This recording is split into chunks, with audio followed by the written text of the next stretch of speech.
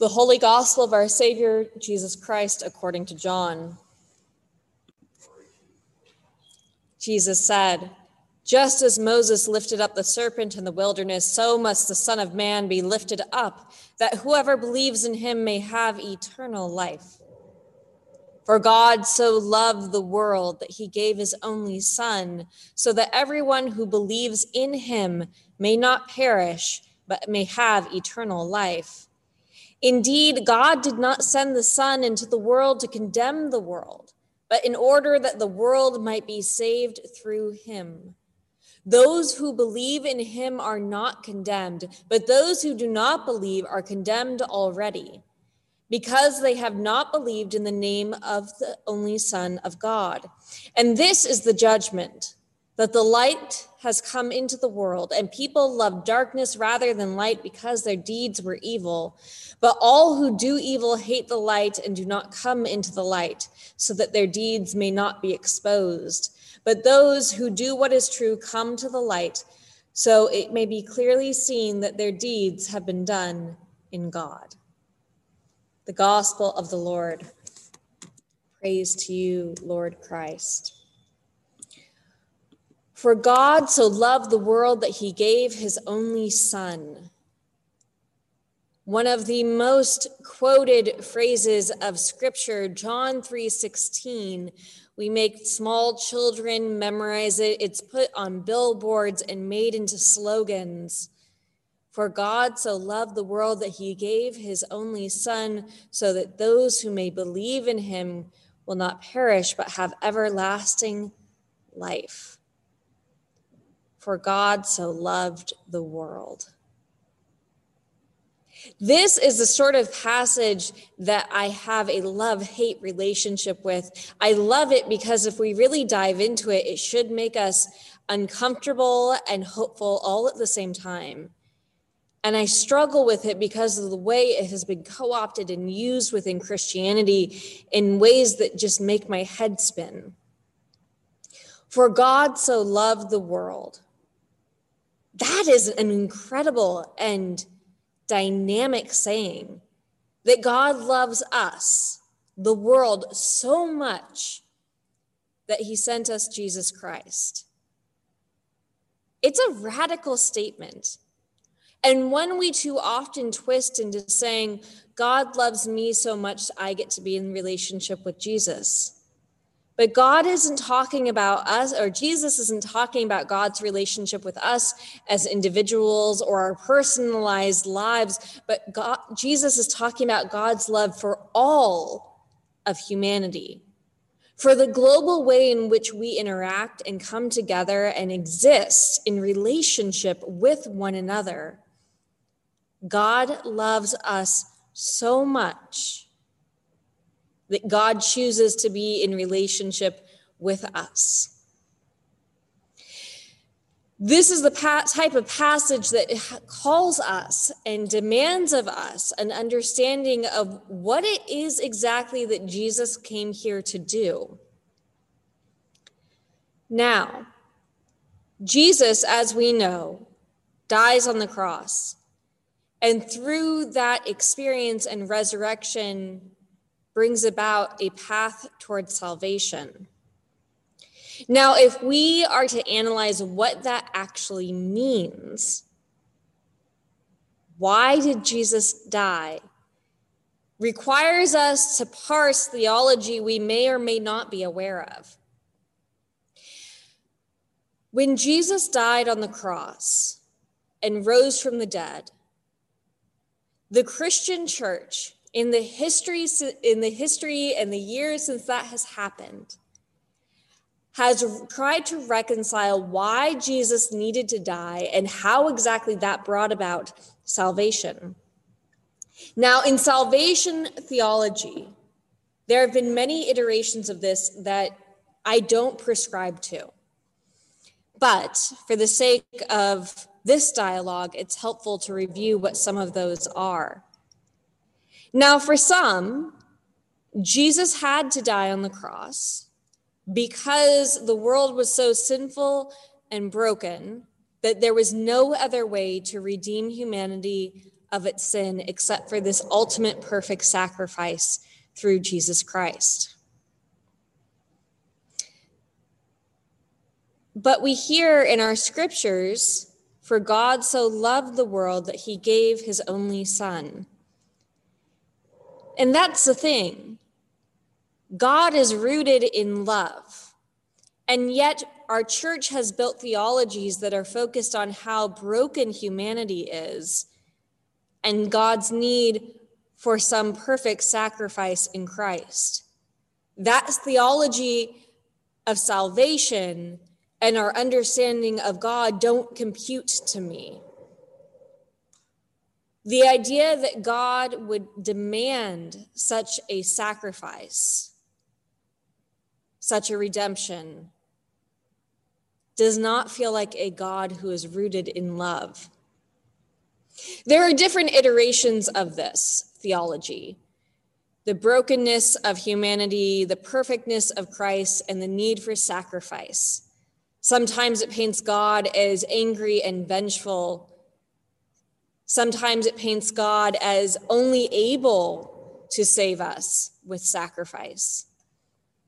But instead, I offer a different perspective. That God so loves the world that he sent us Jesus Christ, not because we needed Christ to die, but we so desperately needed Christ to live, that we needed his life and example and his words, that God could foresee the ultimate act of violence that happened on the cross, and that God in no way needed or demanded that, but that in spite of that action, despite the fact that God knew the risk that God took to himself or herself, that God was taking with his only begotten son, that the life and message and witness of Christ was too vital and too important, even with that risk of death on the cross. For God loved us so much that even knowing our brokenness, even knowing the sinful way in which humanity might act towards Jesus Christ, that we were still deserving and in need of that message of love. Some of you have heard me say it before. I do not believe we are saved because Christ died on the cross, but in spite of Christ's death on the cross. His death is not powerful because it washes away our sins, but his death is powerful because even in the aftermath of that violence, God is able to show us love and grace and forgiveness. For God so loves the world that God believes in humanity so much that God has never abandoned us despite our missteps and our failings. That even though we can look around this world and see injustice and suffering, we know that God continually calls us into relationship, into service, and into a profoundly radical belief that this world could look like the kingdom of God. God is calling us to see the world as God sees it, with a love not just for ourselves as individuals, but a love for all of humanity, for the survival not of us individually, but the thriving of universal humanity. Now, this is where we should all get a bit uncomfortable, because we come to this space and this worship by the mere fact we are able to even get connected in this morning with a certain amount of privilege and status in society. And we know what God has to say about power, that it should be turned upside down, that this world should be one where we are equalized, where the marginalized are honored and uplifted.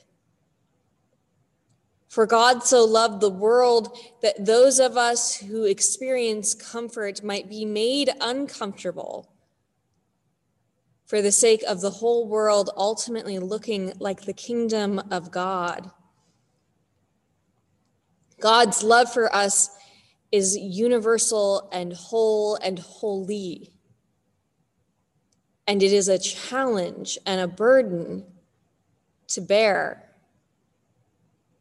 when we are those who are in positions of power. If we look back to the words of our confession today, it speaks so specifically to the ways in which we so often fall into traps of protecting and honoring ourselves, but the need of the whole world for systematic oppression to be overturned.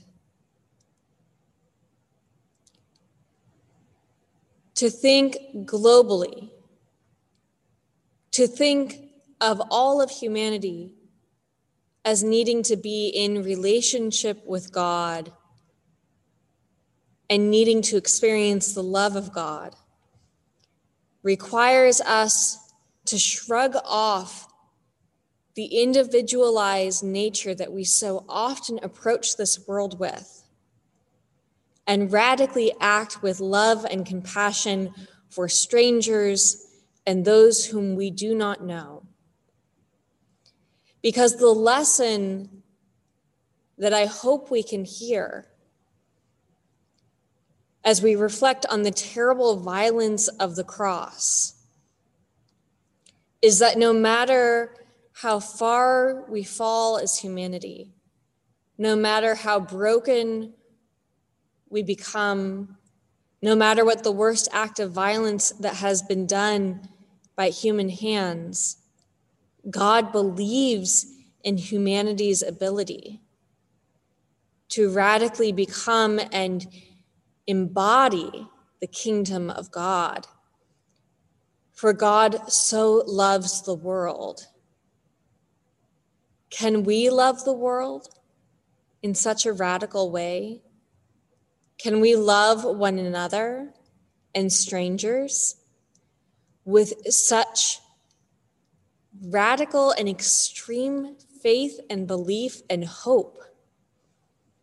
Can we act with such compassion and radical self-sacrifice for the well-being of people we do not even know, so that the whole of the world may experience the love of our divine Creator? For God so loved the world that he loves each of us and calls us to love, to remember the love we receive even after terrible moments, and to remember to demonstrate and show that same love to those who are marginalized and outside of our scope or our community that we so often inhabit. For God so loved the world that we are called to radically and without hesitation love ourselves and love our neighbor. Amen.